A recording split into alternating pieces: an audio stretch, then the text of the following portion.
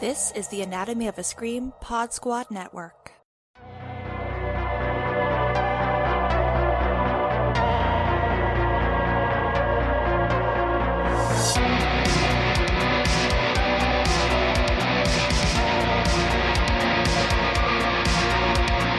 There's no beauty here, only death and decay.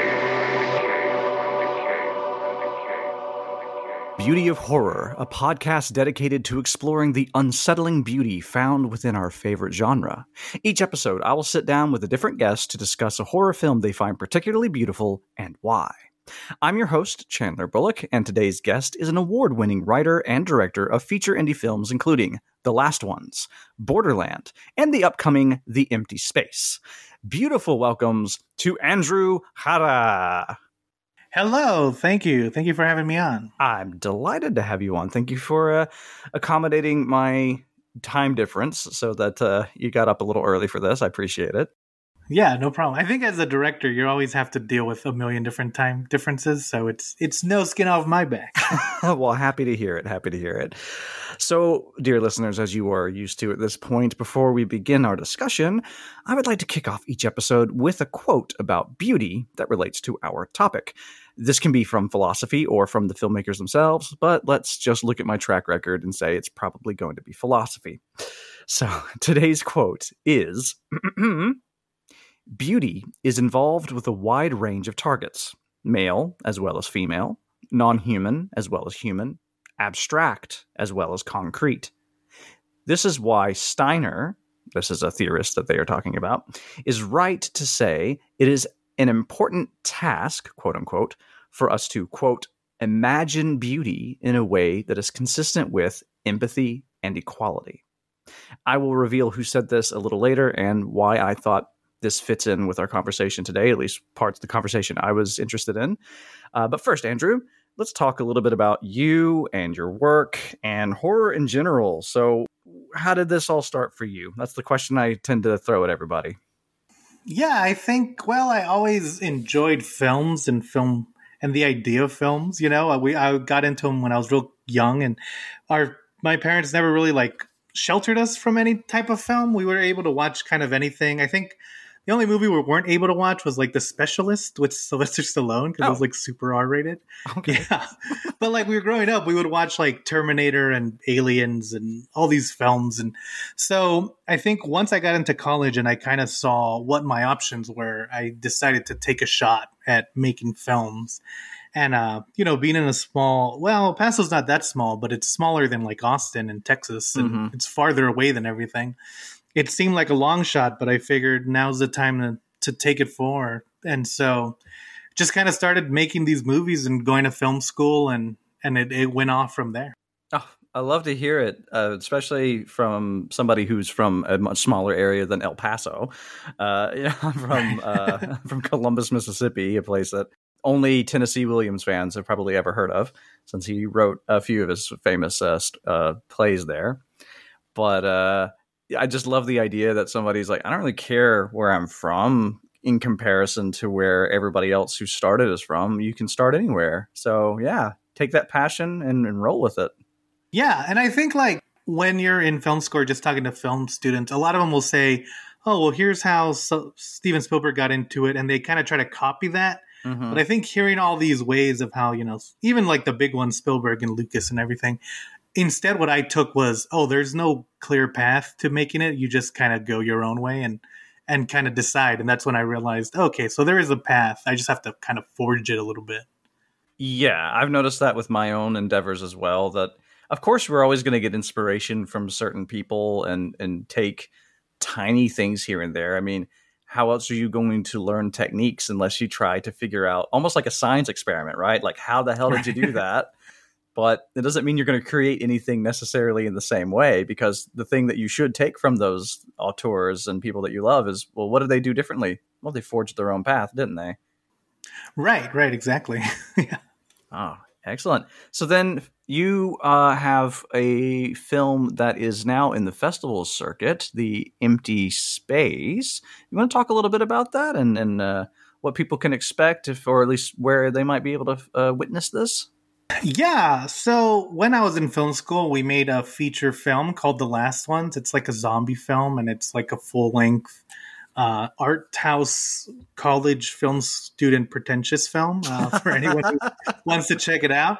And so after I graduated, I moved out to Los Angeles, and the idea was, oh, I'll sell it, um, and then we'll go from there. And it never really sold. And so I was just in Los Angeles, and I started to experience really bad anxiety and really bad kind of depression and stuff. And so eventually I left LA just because there was no real opportunities opening up besides just like staying in LA to be in LA, like by, I was just making money to stay there, and I wasn't creating or anything. So I came back to El Paso, and this is when I kind of had this idea of like putting all of living with anxiety in a very realistic way into a film. And I kind of didn't think about budget or anything. And so I just started writing. And as I was writing, it kind of started to feel cathartic in a lot of ways.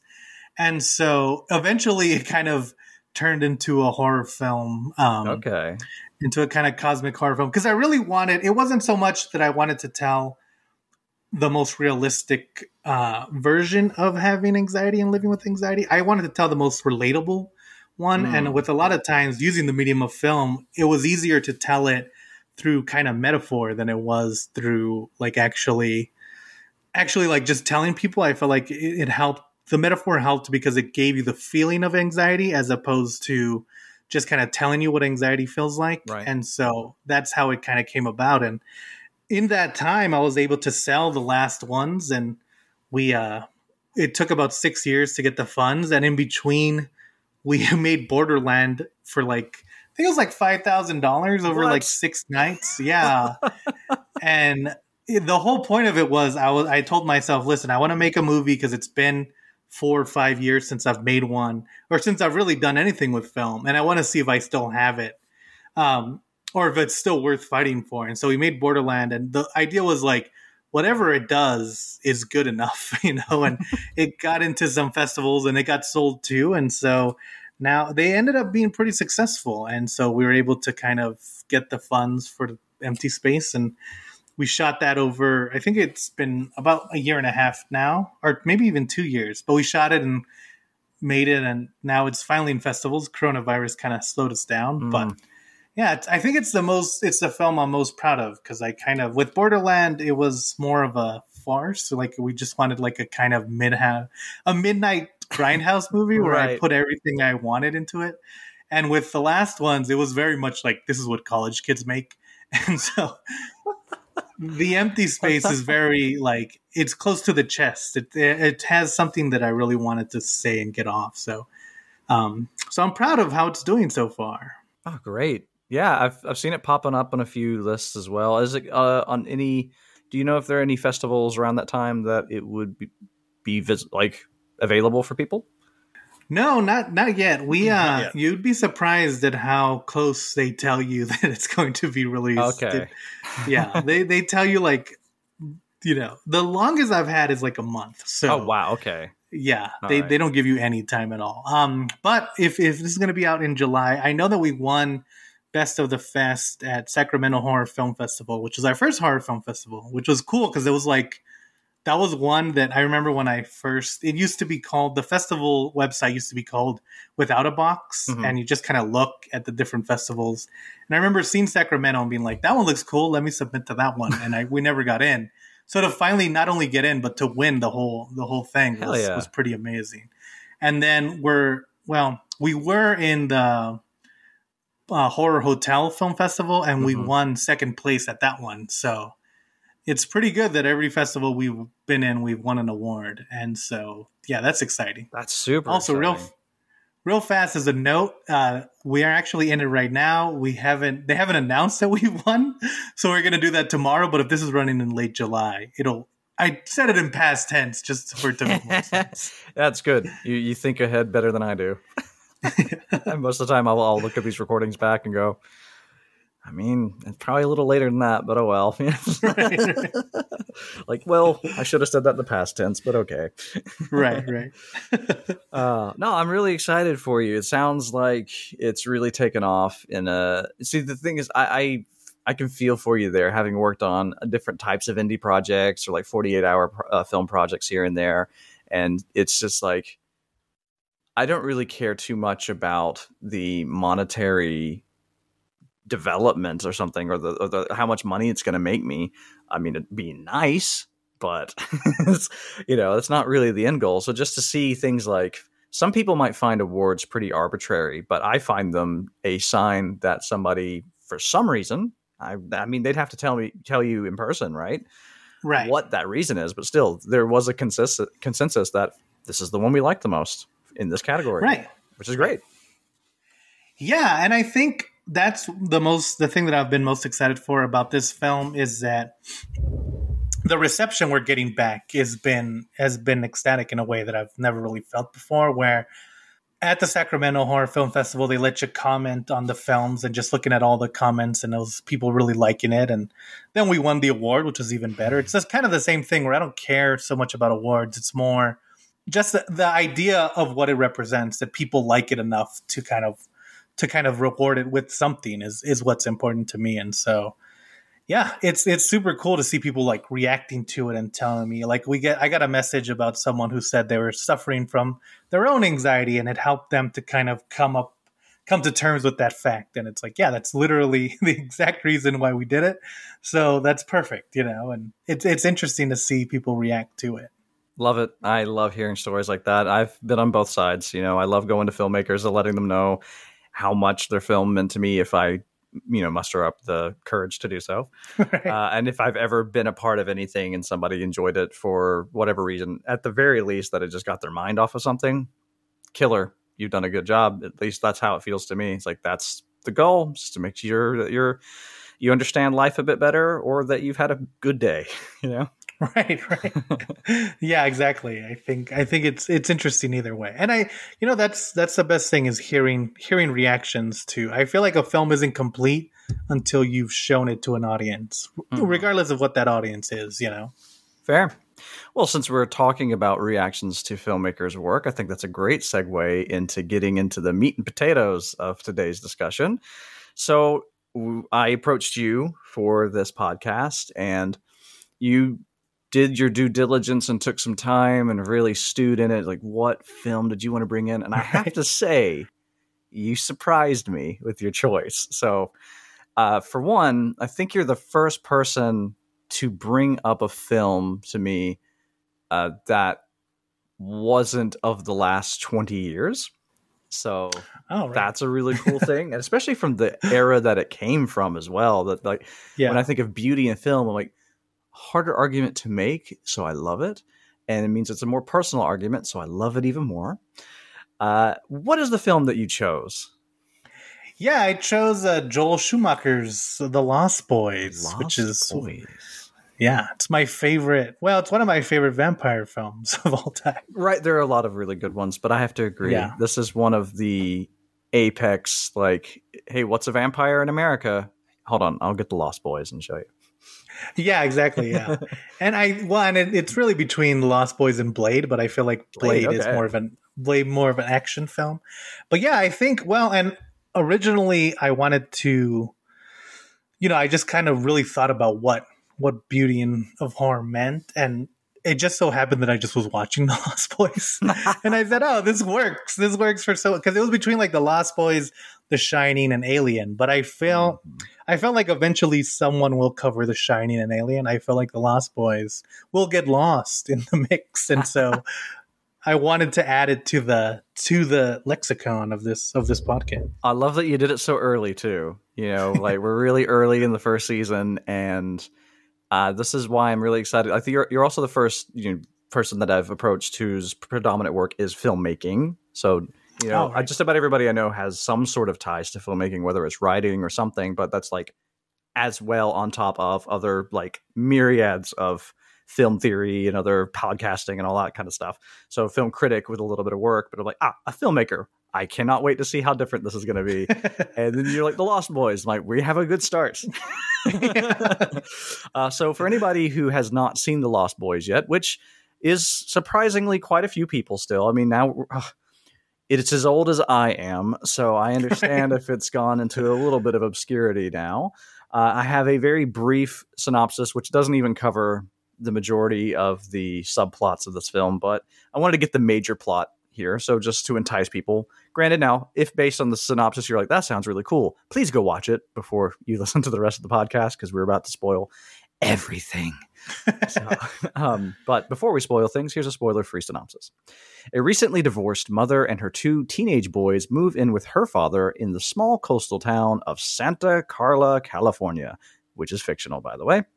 Things look grim from the very moment they arrive.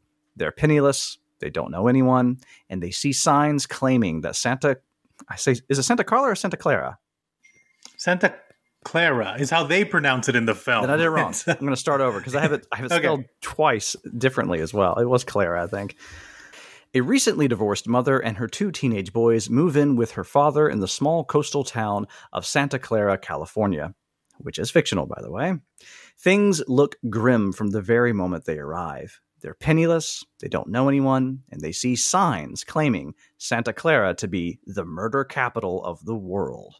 The trio try to adjust to their new lives in the town, but the eldest son, Michael, makes the worst blood-sucking sorts of friends imaginable. Meanwhile, little brother Sam is confronted by a pair of strange brothers who work at the local comic book store. They keep pushing horror comic books about vampires his way, calling them a survival guide. Things escalate as Michael begins to change. Sam reaches out to the brothers from the comic shop to help his brother and to join them in taking down the group of ghouls most likely to blame for Santa Clara's gruesome reputation. So, vampires abound in this wonderful film. And, what struck your fancy to bring this one up? If you can succinctly put it some way. We'll unpack it a little bit more as we go, of course.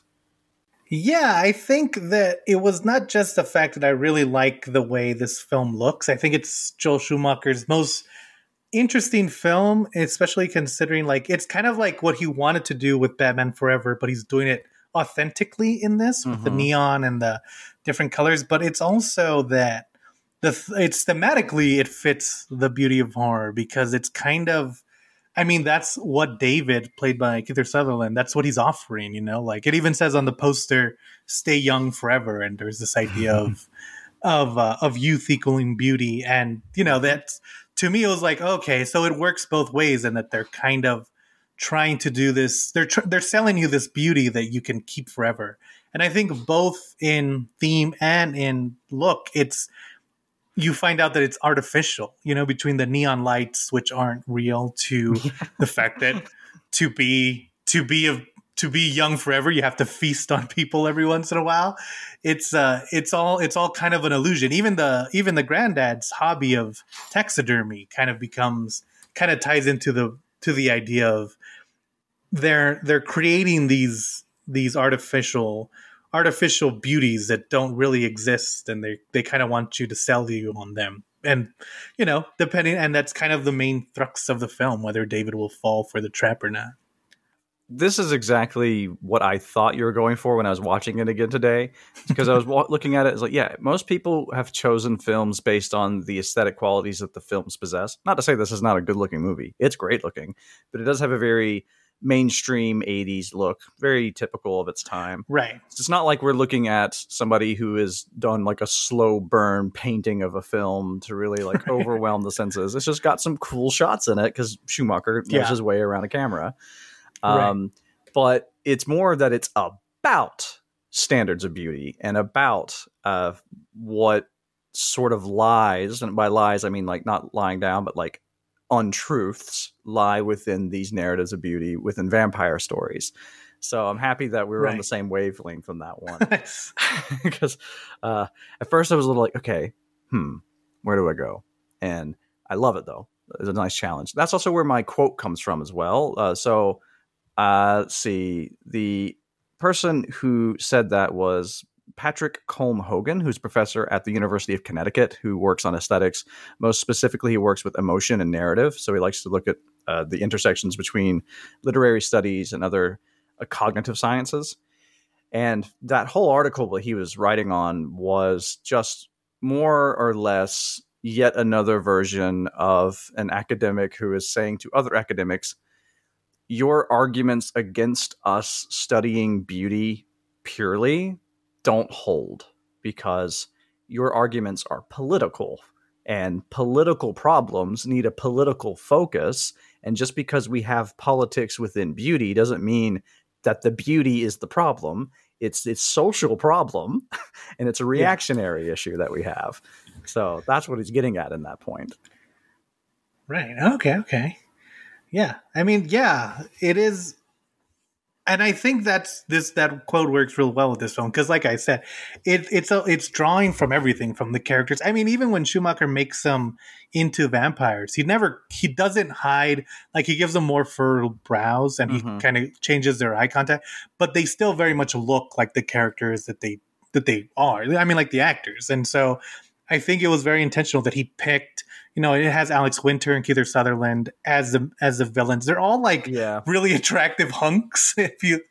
And so he never loses that aesthetic. And it's like, okay, I think Schumacher, he's giving you kind of like, he's presenting to you this idea of what his form of beauty is, especially at the time in the 80s, and he's kind of warping it in a way to make it kind of demonic. I also noticed that he did that with Santa Carla itself, because he makes this weird kind of hellish version of like Beverly Hills and San Francisco. But then he's like turned them into 80s style New York, basically, with all of the gang members are outside. But there's also a little bit of like the South in there too. You have like people in their wife beaters just sitting on their old beat up trucks staring at you. But they're all beautiful model-esque people doing all this shit. So, yeah, and I think even like that first scene where Jason's going on the boardwalk is kind of reflects that. Like, every single person on the boardwalk is super attractive, even to the infamous sax player who's super buff. And I think like looking at it through, because there is this kind of forever beauty trope with most vampire movies or vampire stories, especially with Dracula. But they kind of, especially as we've gone on, they've kind of moved away from that. And I love that Schumacher kind of leans into it a lot more than other filmmakers or other storytellers. I'd say especially at the time, it's a very common practice in the 80s to get very beautiful model-esque actors in your film. So that's a pretty typical casting process. But the sheer scope of his cast in this film, down to the extras, is just such a consistent look of beauty standards in America at the time. And as you pointed out, yes, it's a common trope in vampire storytelling. But if you were to take Dracula, for instance, there's also love tends to come into play. Usually it's obsession and love and hunger tend to be focused on a lot. And this movie doesn't care about any of those things. Like, when they feed, they're just kind of fucking around, Yeah. Yeah. And, and I was going to tell you, and this, this was just kind of thinking about vampire movies in general. But one of the other interesting things about this movie is that they kind of break away from more traditional stories. Like, there's never that scene where, this is one of the only vampire movies where I've seen a lot of emphasis on consent as far as turning you into a vampire. Like, they have David, they're tricking him into drinking the blood and stuff, but they ask him if he wants to drink the blood, and they kind of peer pressure him into it, but they never force him to do it, or they don't force him to kill anyone. Of course, Max, with the rules of you have to be invited to come in, is a huge reference. And so I think that kind of plays into when they are vampires and they are going to suck your blood, they just eat you. They don't, they're like, their murders and their consenting turning you into a vampire are very separate for this group. And I think that that's an interesting take. And I don't even know if it was intentional, but watching it again and really like looking at it through the beauty of horror lens kind of showed me these things that I didn't think about it in the like 20 years I've been watching this film. That's the point of the podcast, is to reevaluate the films that we love and see if we can find even more about it that we love.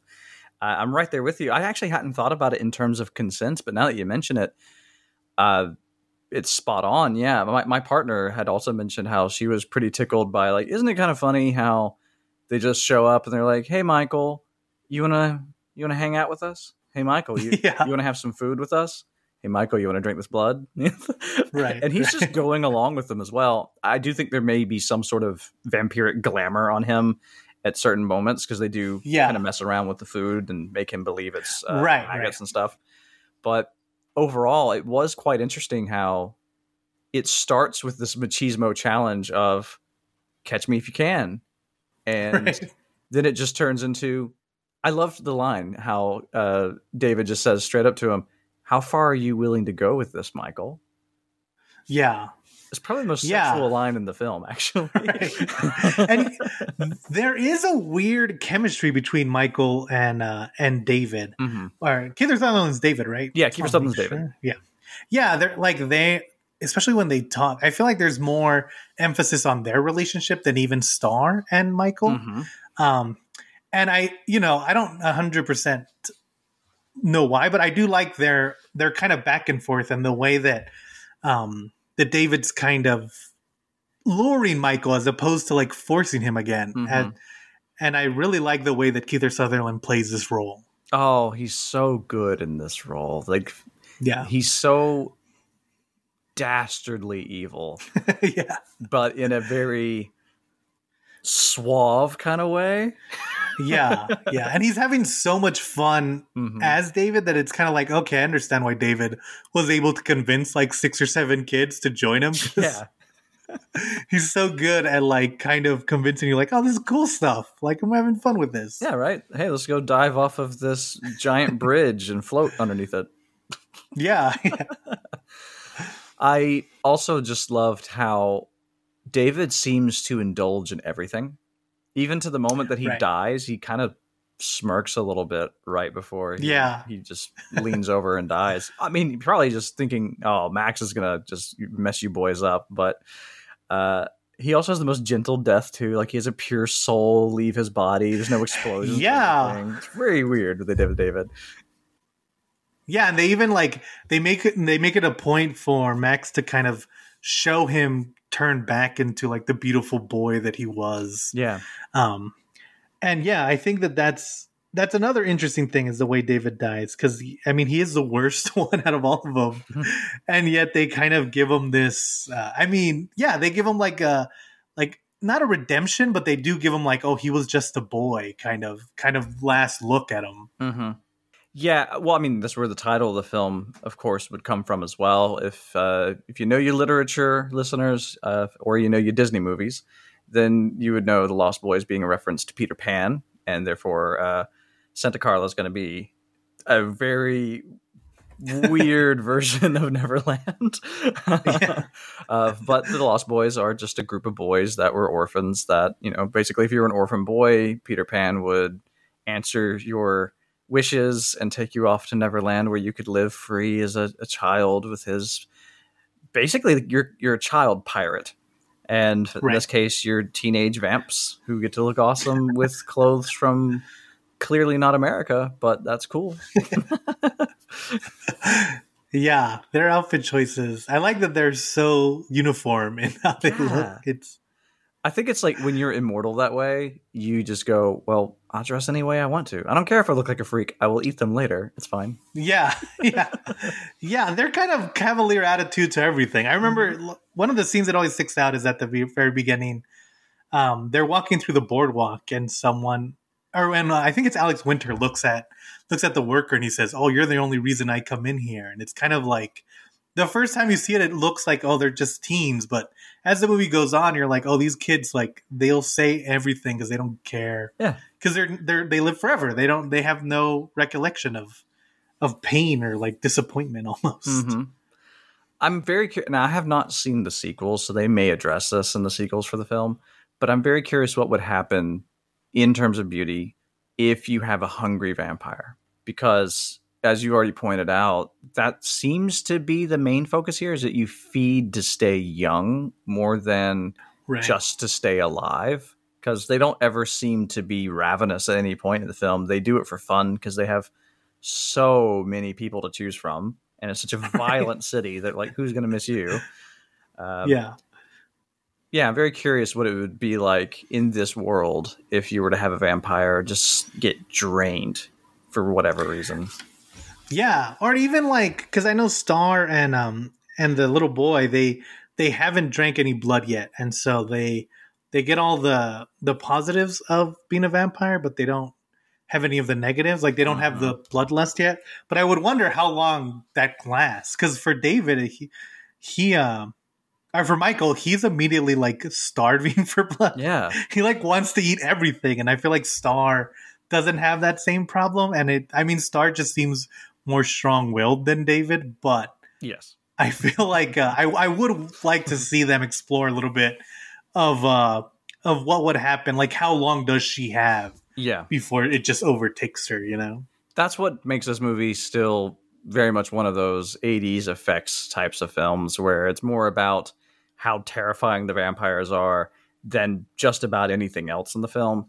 Whereas it's a more modern filmmaker, granted, they'd probably have the hubris to make it 2.5 hours long, but Right. they would still probably explore just in one scene what that is like. At least try to, kind of as you were saying with your film with the empty space, try to find some sort of allegorical sequence to convey the feeling that a vampire is going through, maybe through like a nightmare sequence or something like that. Right. Yeah. And I kind of like that you see a lot of the vampire sequences through the eyes of his brother, because you kind of get like, Michael, once he kind of turns, it's more disbelief, and he doesn't really react in a way that, like, he's kind of taking it with him, but he's more scared, where his brother Sam is just like freaking out every single chance. Yes. Every new development, he freaks out a little bit more, and so you kind of get both ends of the scale of how people would react to the vampires. It's so true to Sam's character as well. He's bitching and moaning from the very moment they get there because he just wants to live back home, Right. They were right. from Phoenix, right? Yeah, which is always funny to me because I'm like, why would you want to go back to Phoenix? That doesn't sound good at all. Well, compared to where they were, I guess just about everywhere was at least felt a little safer, That is true. But that's because he's just a kid who didn't like change, basically. We don't have MTV, nothing. We don't have a TV at all. Nothing's the same. So I can imagine that when there's a freaking vampire in your house, it's just like, this is too much change. I can't deal with this anymore. And he just freaks. Right. 2-hour entertainment. Yeah, he gets all the entertainment he needs. Yeah. And on that beauty comment about the beautiful cast too, we would be remiss to not mention the fact that they did cast the Coreys for this film. Right, yeah. Biggest heartthrobs for like your preteen demographic at the time. And they sell it so well. Sam's whole wardrobe is just immaculate costuming. Yeah. And his hair's perfect. And he's like the most wholesome kid, which makes him so beautiful in so many different ways. I can't get over how much Sam is like one of those like goalposts of, oh, I wish I could have been that cool as a kid and that wholesome. Yeah. I think that played into a lot of when we were watching it when I was watching as a kid, is like you kind of wanted to be every character in the movie because they all seem so cool in their own specific way. But Sam, I feel, was the most that like you could have been. I could be Sam as long as I just get like a weird tie and a blazer for the summer in California to wear. That's it. If you were willing to go into the thrift shop and get over, needing to go to JCPenney or something, then you'd be able to have that kind of cool thing that Sam had. But obviously, most kids don't have that kind of adult fashion sense. That's definitely just a really good costume designer who thought up, this is how Sam's going to be. It says so much about his character. Yeah, Sam is perfect, and all of the costuming is done really well. From the Frog Brothers to the gang, they just kind of you all kind of immediately get what they're their look is. I mean, what their personality is going to be based off of their look. Mm-hmm. Yeah. Even down to Marco, who's Alex Winter's character, how he is just so clear, like, oh, you're the one who probably causes everybody the most problems, don't you? Right. You're the unhinged, but kind of frat boyish one of the group. Yeah. So one reading I had from the film, now I'm sure this is just from my own personal experiences, and knowing a little bit about Schumacher's, sexuality and stuff, I got a very queer reading from the film. Not just because of David and Michael having such a great chemistry together. I did feel like, wow, this is such a wonderfully bisexual movie. There's also the fact that the process that Michael goes through, for me, that change that he's undergoing, I could see a little bit of maybe puberty in there. But for me, it felt more like when you're a bit older and you have a different vocabulary for the world, and you start to think about identity, or even if it's not, let's say if you can't relate from anybody who's like, well, I can't really relate to that because maybe you're not queer, you don't know anybody who's queer, but it still felt very relatable in that struggle that we all have to communicate ourselves to the outside world. And when you have the outside world who just doesn't understand, because you have this wonderful scene with him and his mom. So it's the night after the whole maggots and the rice and all that. And it might have even been the night after they all decide to feed, and Michael just watches them feed on everybody when they're playing Aerosmith, which I keep forgetting they have Aerosmith in this movie. And he comes home with the sunglasses, and they have that very classic mom-kid kind of like, okay, you're hanging out with the wrong crowd kind of thing. Oh, you don't want to talk about it. Oh, everything in my life is more important than homework and social life, Mom. She's like, okay, and I wouldn't understand, right? Which, of course, she wouldn't, because it's vampirism that he's talking about. Yeah. But I did think that it was a very strong metaphor for deeper feelings that we've all harbored that we can't really communicate with people. So, granted, from my perspective, I get it from a more queer side because that's the part of me that's been harder to express than anything else in my life. Right. But I would still say that everybody has at least some personal part of themselves that will bug you, and you have no idea how to address this to other people, and probably don't really feel a need to.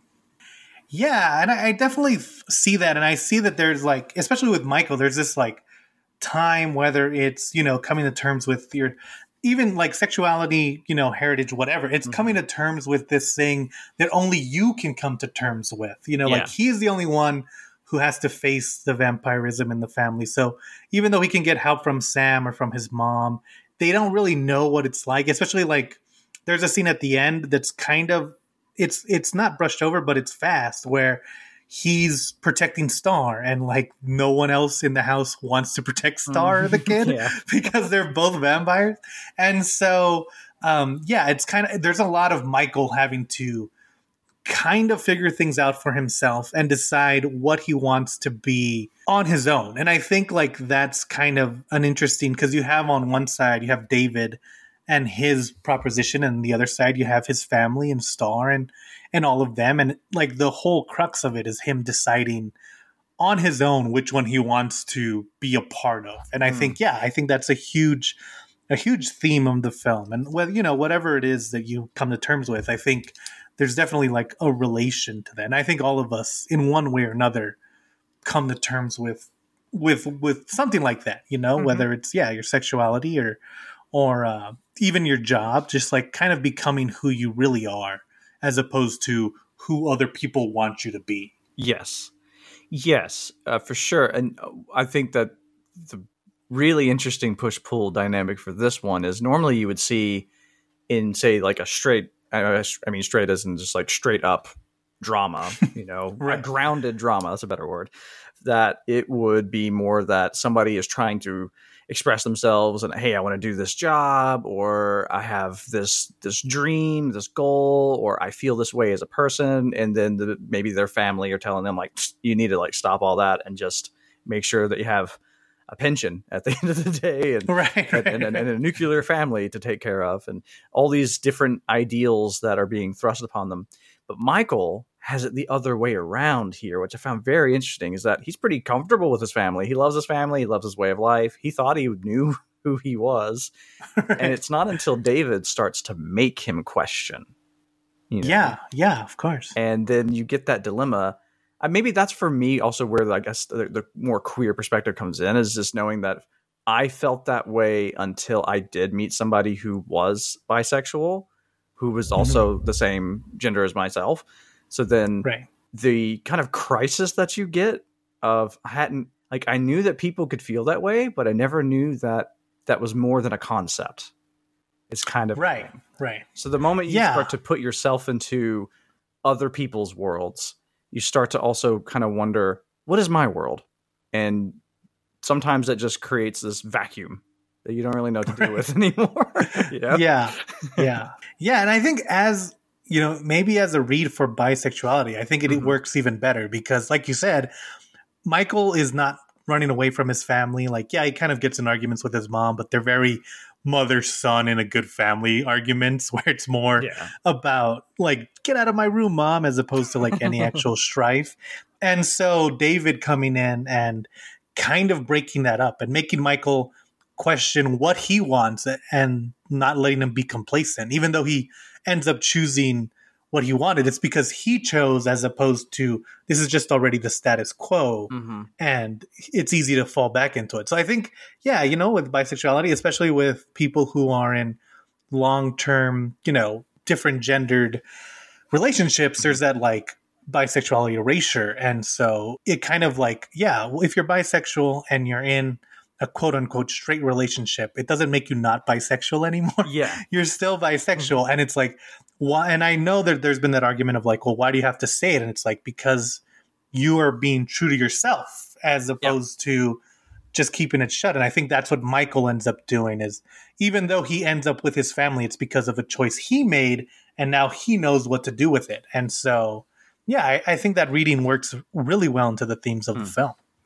I also think that it's just a very unique take on it, considering his resistance to the other side with the vampires, because the only people that really give him that dogmatic, this is the way it is attitude, were the people who changed his worldview to begin with. So he gets in with a crowd that could have offered something that you could spin quite positively, actually. They don't show vampirism as any sort of suffering in this film. You're just living your best life. You just you have to have no moral code for it to work, basically. Right. And they try to break that part of him down, but that's who he is. He's just this moral dude who's like, I just leave people alone and take care of my mom and my kid brother. That's right. That's my role because I want to do it. My mom doesn't have a husband anymore. Who's going to take care of her right now? She's a mess emotionally. Somebody's got to be there. And as you pointed out, in that conversation they were having, he was just he was grumpy because he hadn't slept all day, basically. Right. And he's hungry. Right. But with David, it's really clearly him saying, you're telling me what it means to be a vampire because you are one, when I feel a completely different set of emotions than what you say I should feel. Yeah. And I think like Star is kind of the in-between between David and Michael, and where she's like, you don't have to follow, like you can still be, vampire, but you can be like us. She even tells them at one point, you can be like me and the little kid because we don't act like them. We don't like randomly kill bikers on the beach, and so they are like, they're presenting Michael with a bunch of different perspectives to kind of get him. And I think it's interesting that David's the one who's really, really like, no, you're with us or you're against us, Yes. It brings up a lot of questions about family as well. So previously I had an episode with Ren Crane where we spoke about the film Braid, and most of our discussion had to do with the concept of the chosen family, because the characters in that film seem to have created a family dynamic outside of any biological connection with each other. And it's a very twisted family dynamic in that film. And I think the same would go here. But the vampires themselves are a chosen family. Max has pieced together the family that he would like to have. He calls them his boys. So he's very proud. Right. Oh, and I mean, we can get on that next if you want. The whole boys will be boys kind of attitude that Max has. Yeah. But you have Michael, who takes the concept even further and just chooses his biological family. That's his choice. And Yeah. I found that very interesting.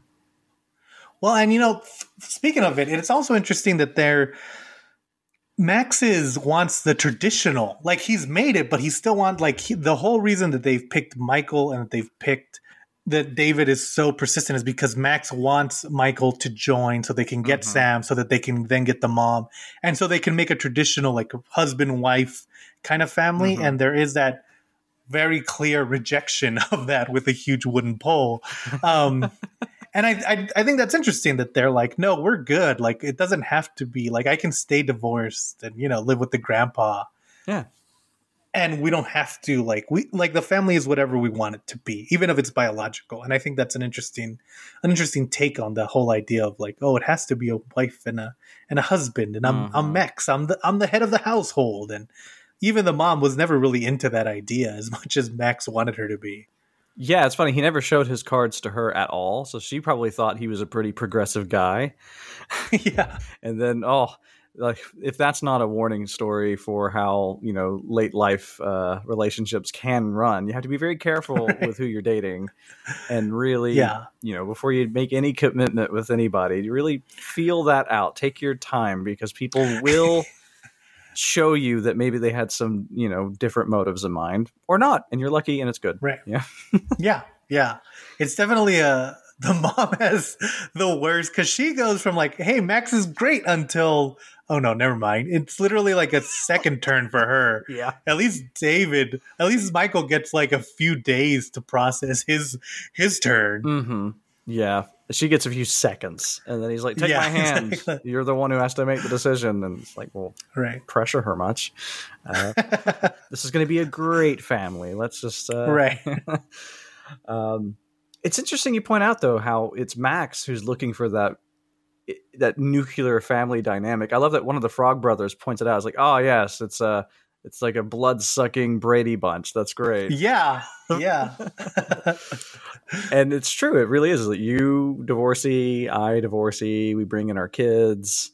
Yeah. And we'll see where we go from here. But the Brady Bunch didn't have half of the kids being the local, gang members who were breaking property and killing people for fun. So that's one of the things I like about this movie. Even with Star, it's like so much of this movie is like there's so many themes or like things that are hinted at, like Max's real motivations.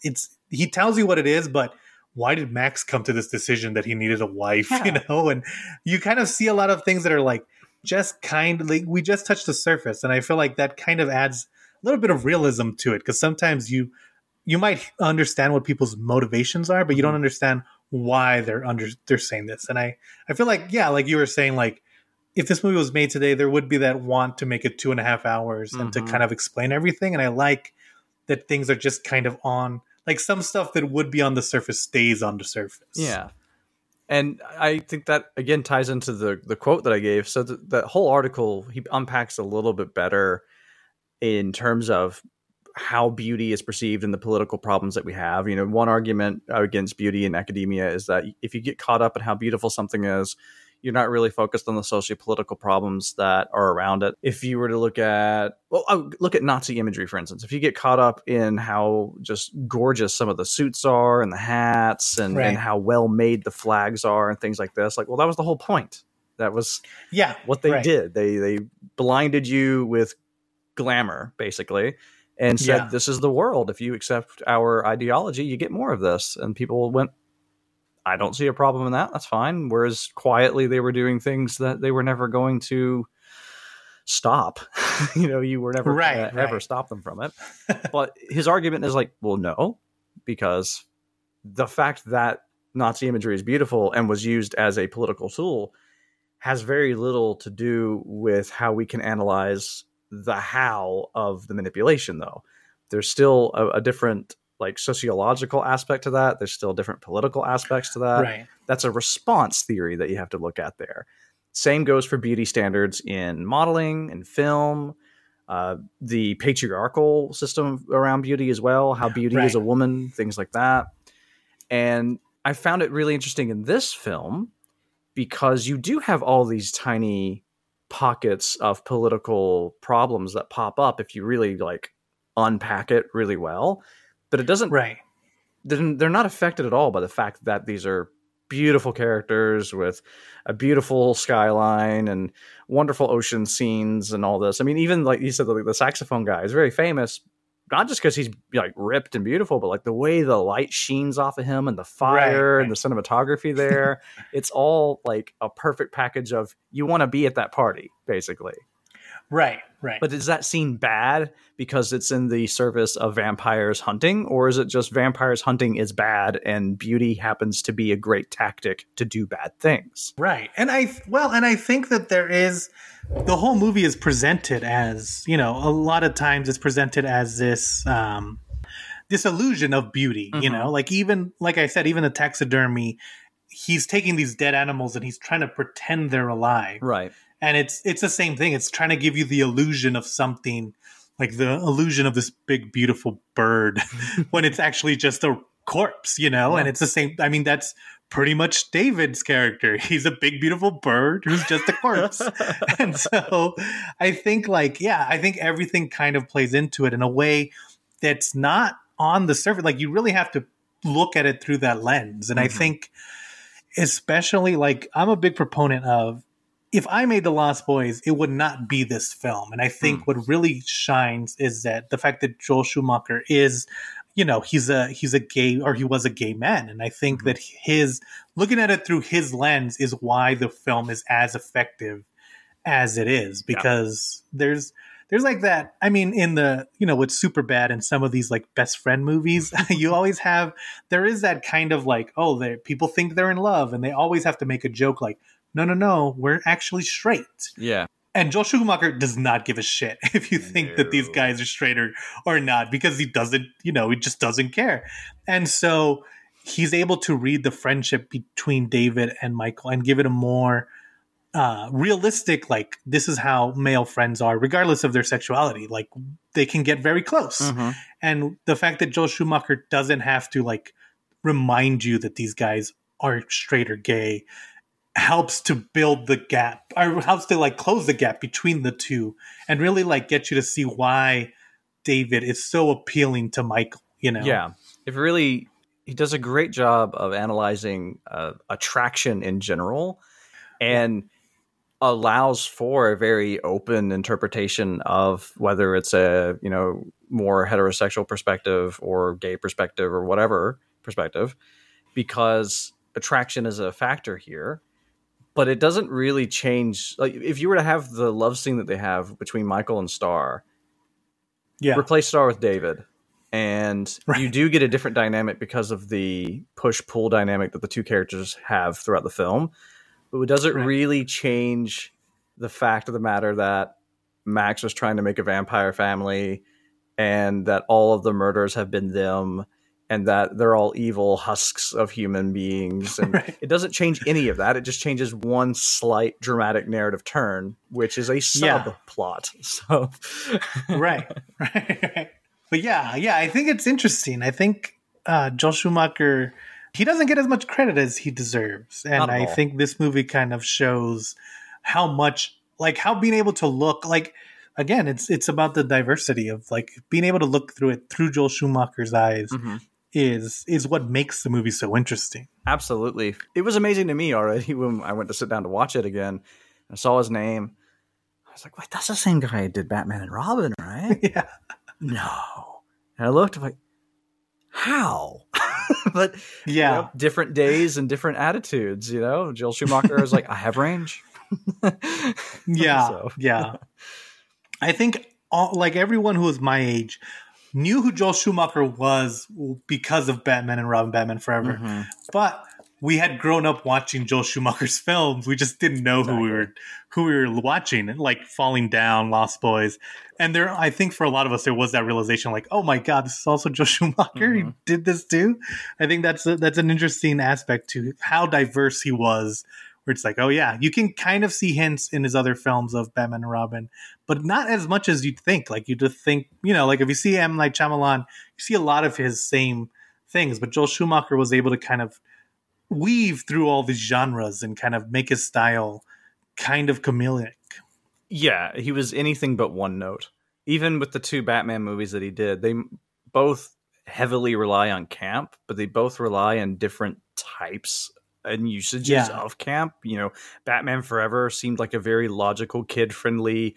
It was a great extension from what came before. It's like it had the Tim Burton kind of broodiness with Val Kilmer in there, but it was kind of like the Scream of Batman movies. It looked back on what Burton was doing and it's kind of like, yeah, we know it now though, right? So gave you Batman Forever. Let's get Two-Face in here and wackadoodle fun.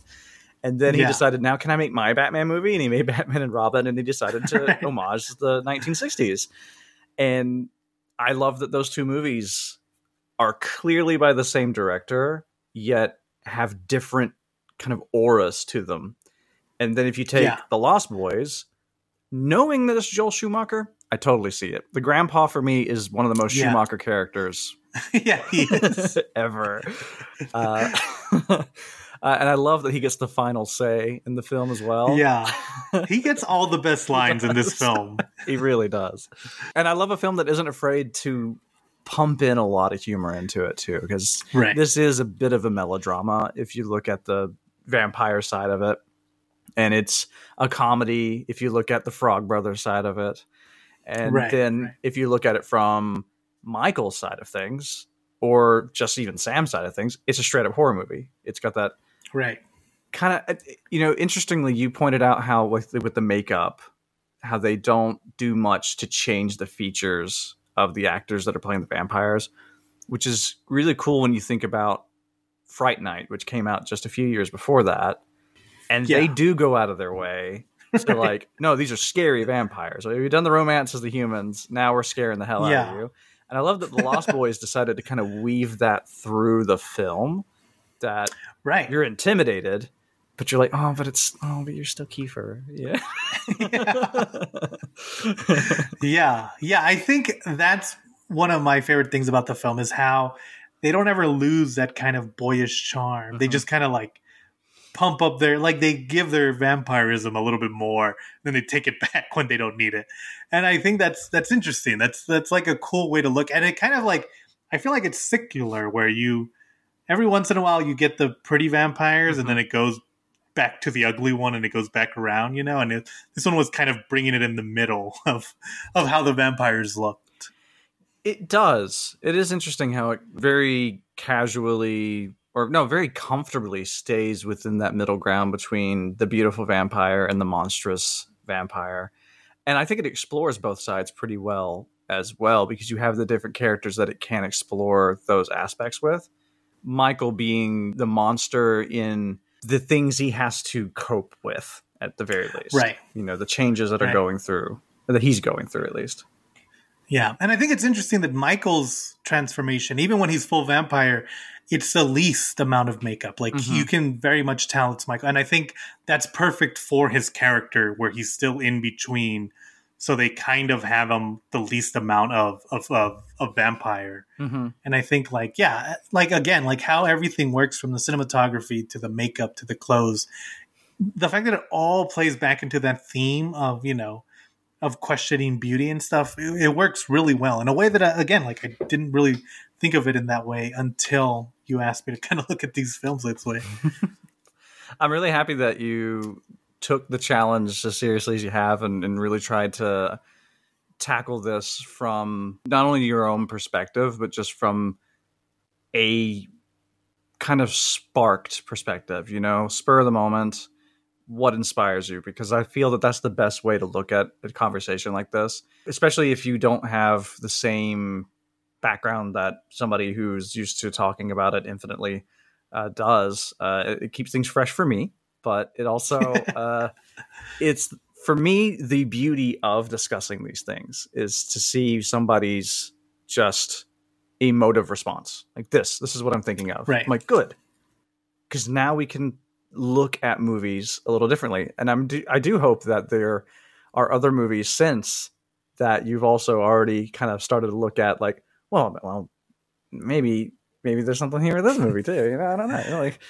But especially a movie like The Lost Boys, because it doesn't have the same just out there cinematography and visual Right. stance. You know, there's no, you're not going to turn it on and look at a still and be like, is this a Schumacher film? Like, there's no major visual stamp like that. It's not the same as Argento. It's not the same as a Kubrick, you know, something like that. Right. And so because Schumacher was far more invested in storytelling and camp and other forms of aesthetics, honestly, I think he was actually more of an audio sort of aesthetician, because the music in this film is like seamless. The different types of music that he's put together here. Every needle drop works, and they work pretty much the same way. You're not going to get blindsided by the aesthetics. The beauty is going to lie somewhere else. And I'm really happy where you found it, because it's quite a unique one for the conversations I've been having. Yeah, and I think because there's, you know, like Crimson Peak or like Midsommar, there's those films that look like, you can look at any still of Crimson Peak and be like, oh yeah, this is great, you know. But I think with like a movie like this, where Schumacher is, his cinematography, even when he's looking for like really beautiful, like the shot of them all over the, hanging from the train station, you see like the fog behind. That's a beautiful shot, but he doesn't ever linger on it. It's like everything is in service of the story to a way where he's not so focused on how pretty it looks. Even if he has a pretty shot, it's more like, okay, you got it, let's go. Like, let's jump back into what you need to know, you know? And I think like, even though like Midsommar is always going to be the one that people will like want to go to because of how pretty it looks, I think movies like this also, when they do real good like maintenance cinematography, it still works really well. And sometimes it works as good as like those kind of other movies where they're definitely going for a more visual style. Yes. And, you know, when we're talking about the story as well, I think that is more him kind of servicing that experiential part of it. You know, he's really wanting you to feel the disorientation that Michael's going through and the blindsidedness that Sam's going through with everything. Imagine if you were a kid who goes to a new town, you're annoyed with everything, you go to this comic shop and they just start sizing you up while you're in there, but they're like 2 years older than you. So you're like, what? Like, and I love how they play those scenes out. Like I love that those kids, the Frog Brothers, that play themselves as if they're like 30 or something. Right. They're probably like 18. Yeah. Yeah. The Frog Brothers are so funny in like how tough they act and then how little help they are when it comes to actually doing anything. They do kick it off pretty well, but they do constantly seem surprised when everything that they learned was true.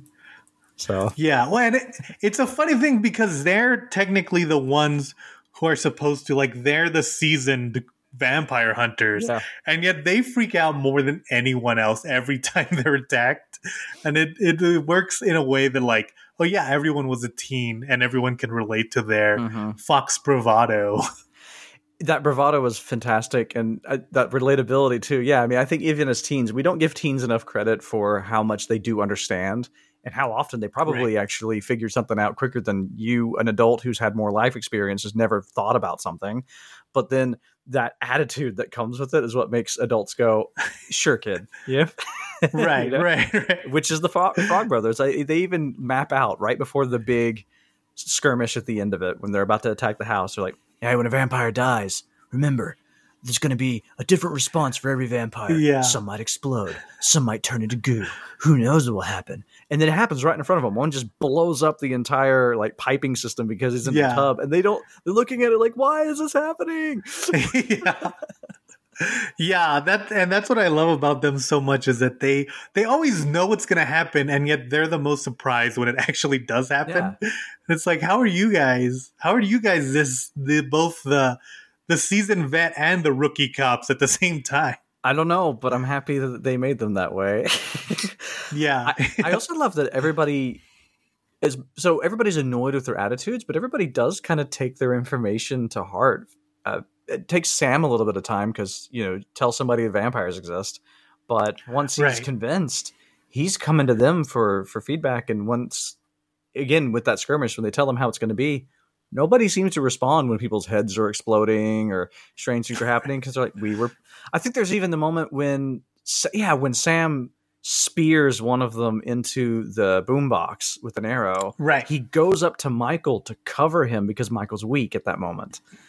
Right, So right. he listened to them really well, like this is going to be a big boom, and tries to keep his brother safe. So I do love that as much as the Frog Brothers are, cowardly idiots, that Yeah. they're not portrayed as if they are idiots in a sense, because they are correct. They're just, Right. I don't know, I guess they're just very human and still are young and Yeah. wouldn't respond to this because they've probably never seen it yet. Yeah, and I think that's what makes them so memorable, is that they are humans. Like, yeah, it's the whole thing where even if you shot a gun a million times, every time you shoot, you still blink because Yeah. it's still a loud noise. Like, you react the same way.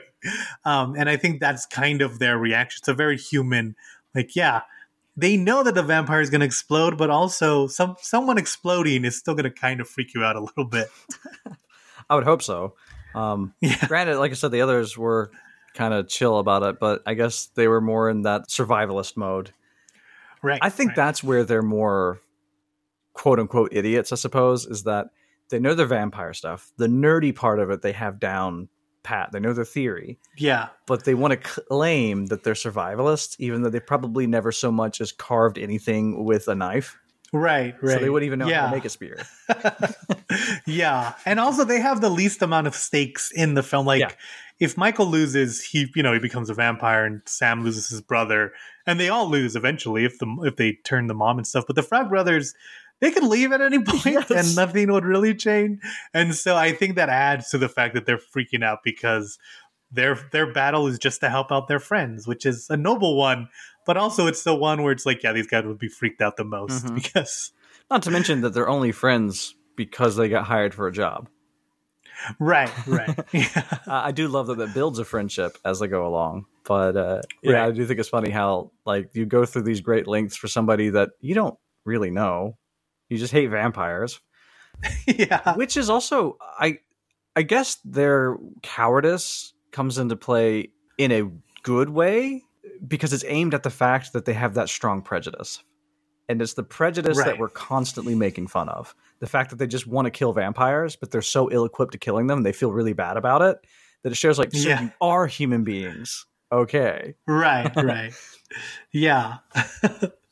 Yeah, especially because so many of our protagonists are vampire or vampire adjacent that you kind of need even when they're threatening, like there's a scene where they're like, oh, I'm not going to get in the car when they're leaving Right. the tomb. They're like, I'm not going to get in the car with any vampires. And Sam's like, okay, then we're going to leave you here. And they're like, oh, we'll make an exception. Like, it's that kind of like, yeah, it's that kind of like, if they were more hardened, you wouldn't like them as much. You'd be like, oh, these guys are kind of like, they'd want to kill the vampires and you wouldn't like them. Yeah.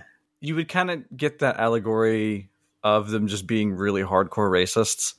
And Yeah, exactly. whereas now they're just dumb kids who are, we don't know. I mean, again, I know that they touch upon this in the sequels, since the sequels are about at least Corey Feldman's character, and at least one of the sequels he comes back. So I'm pretty sure that they've touched upon that a little bit more as to the reasons why they're so anti-vamp. Other than in this world, vamps have a very clear, they're not very good kind of kind of stance. So I guess it makes sense there. It's like, well, yeah, you are dealing with a thing that is legitimately like a plague that is in your town. Right. But I do love that they very casually put that metaphor in there just to kind of make you think about it a little bit. It's like, if you're annoyed at these kids being like, how they just immediately, when they're in the bedroom with Star and the kid, and like, I say we kill them right now. That was the one moment where I felt like if you had been older and you would have been a more serious character, I would hope that you die.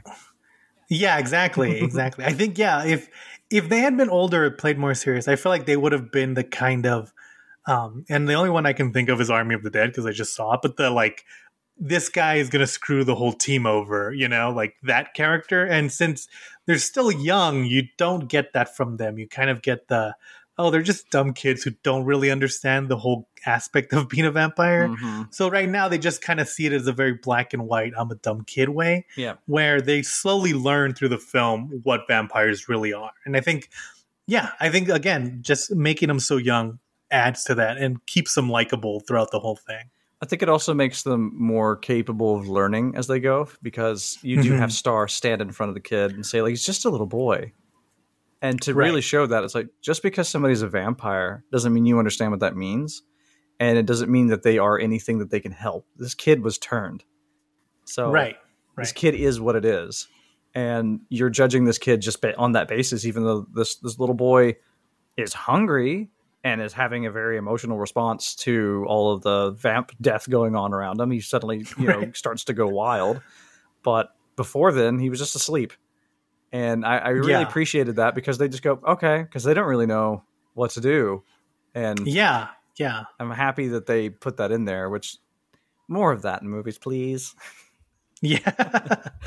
Because then right after, when he jumps out of the bed, they like run away, and it's kind of like, oh yeah, they've come to terms with the fact that they can't kill him, so they have to do something, and just run away at this point.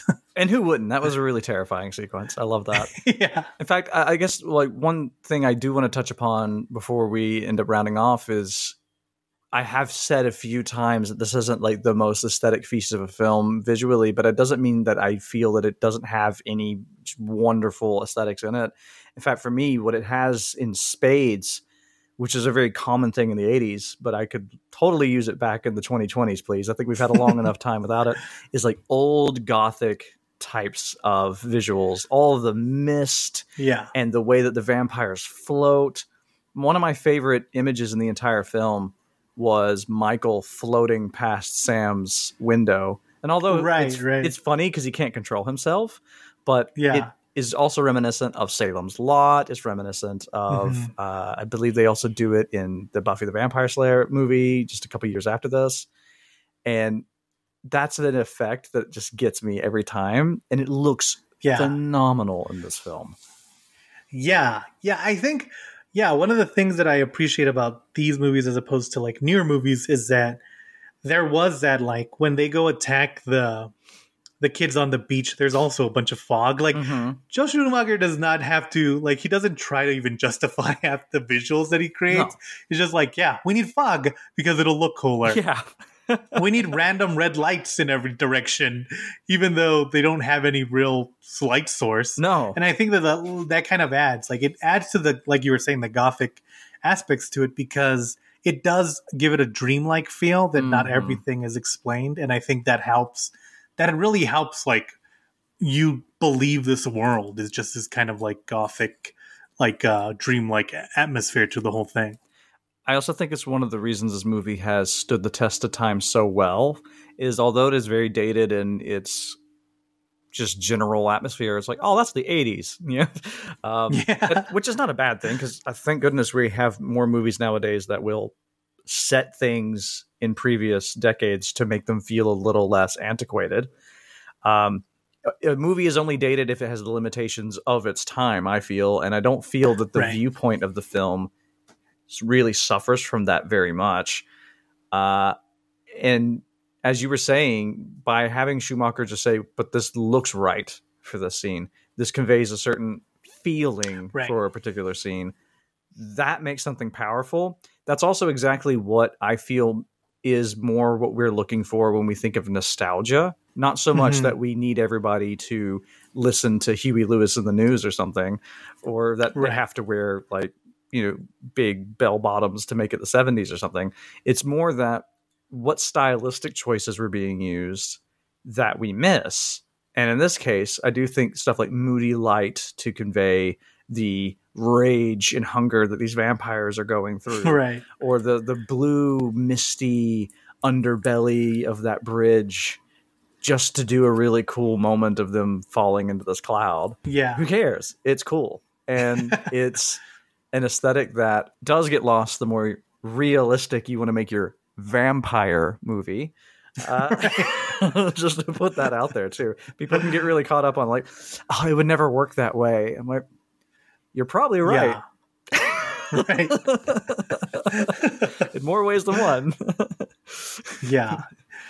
I feel like especially in a lot of film Twitter arguments, there's a lot of, oh, well, this doesn't work. And it's like, I always go back to Martin Scorsese, where if you see Martin Scorsese will do like jump cuts. He'll have like huge continuity errors. And his whole philosophy is like, hey, as long as it works for the film, Yeah.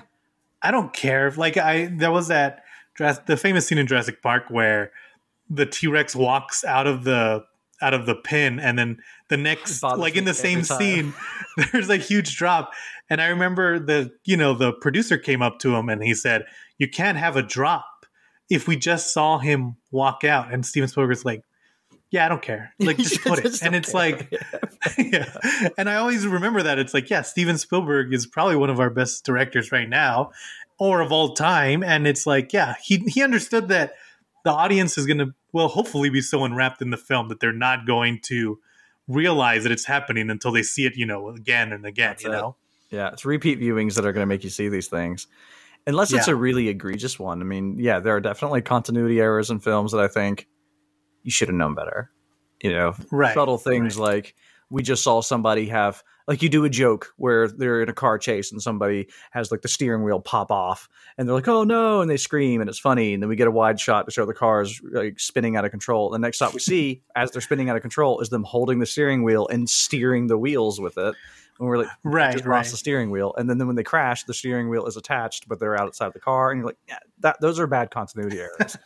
But this one, with, as you mentioned with Jurassic Park, is a blink and you miss it kind of thing. I'm sure The Lost Boys has it as well, but it's such a dreamlike experience that I usually just get caught up in what the movie's trying to give me. Exactly, yeah. And it definitely presents itself almost as a like, it's not winking at the audience, but it is like, hey, you're watching a film where like we're here to like, you're not in the real world anymore.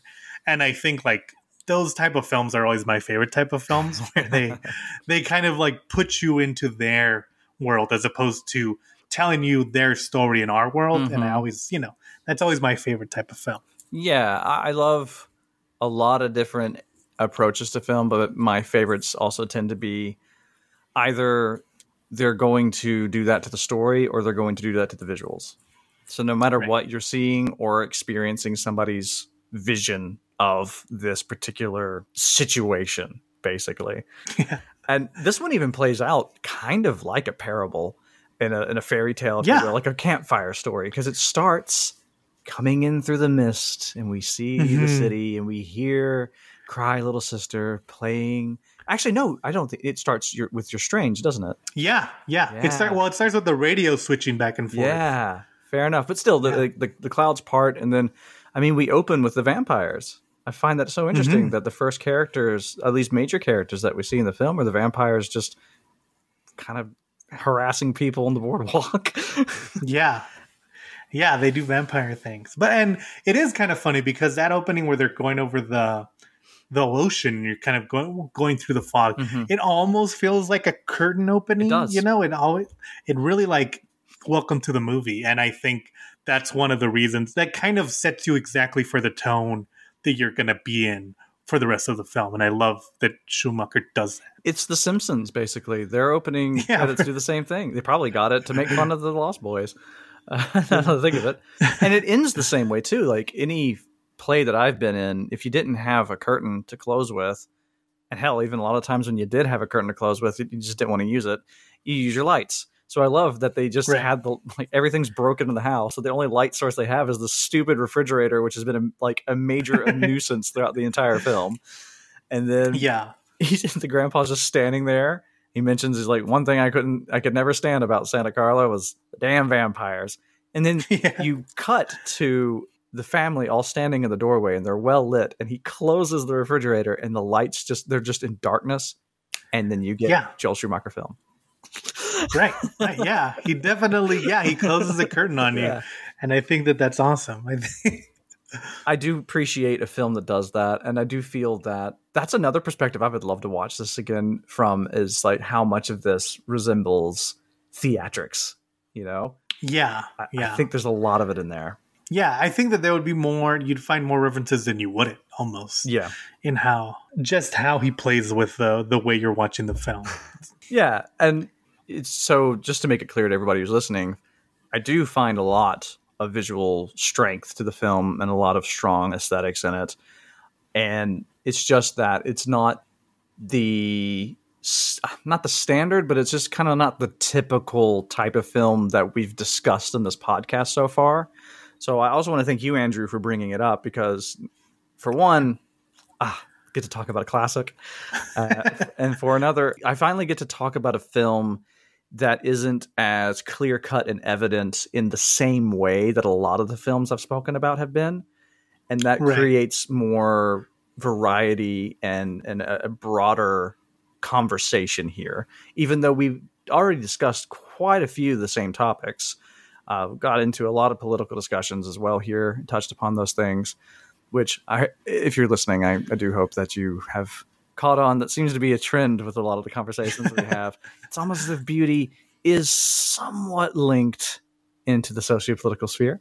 But I'll let others decide their feelings on that.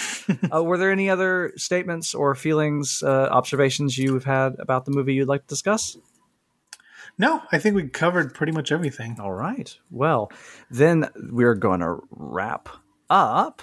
So this podcast is a part of the Anatomy of a Scream Pod Squad. Be sure to follow the Anatomy of a Scream podcast page on your preferred podcast platform to check out more introspective, semi-academic, and fun podcasts, including The Scream Teens, hosted by Gory Corey and Lena, and much more. You can find more info at anatomyofascream.wordpress.com. If you're interested in more of my musings on beauty and horror or horror in general, you can follow me on Twitter @_Shockaholic, and you can find my written work at Ghoulish Media and Morbidly Beautiful. Be sure to keep track of the podcast on Twitter and Facebook @BeautyHorrorPod. Thank you again, Andrew, for sitting down with me to talk about this classic film, this wonderful bit of my childhood here. So where can everybody follow you and all of your ongoing projects? Yeah, you can find me on, if you just search Andrew Hata Films on Twitter or on YouTube, you'll find my Twitter, of course, and my YouTube, where we're putting more short films up there, which is interesting. We have like 2 coming up, so that'll be cool. And then if you follow the Bomb Squad, that's the podcast we have where we kind of look at underrated films and try to find good in them, or movies people hate, and we try to find the good in them. So that one's always interesting. But yeah, pretty much those 2 things. And thank you, dear listener, for joining us and talking about the beauty that lurks within the horrible. Goodbye. There's no beauty here. Only death and decay.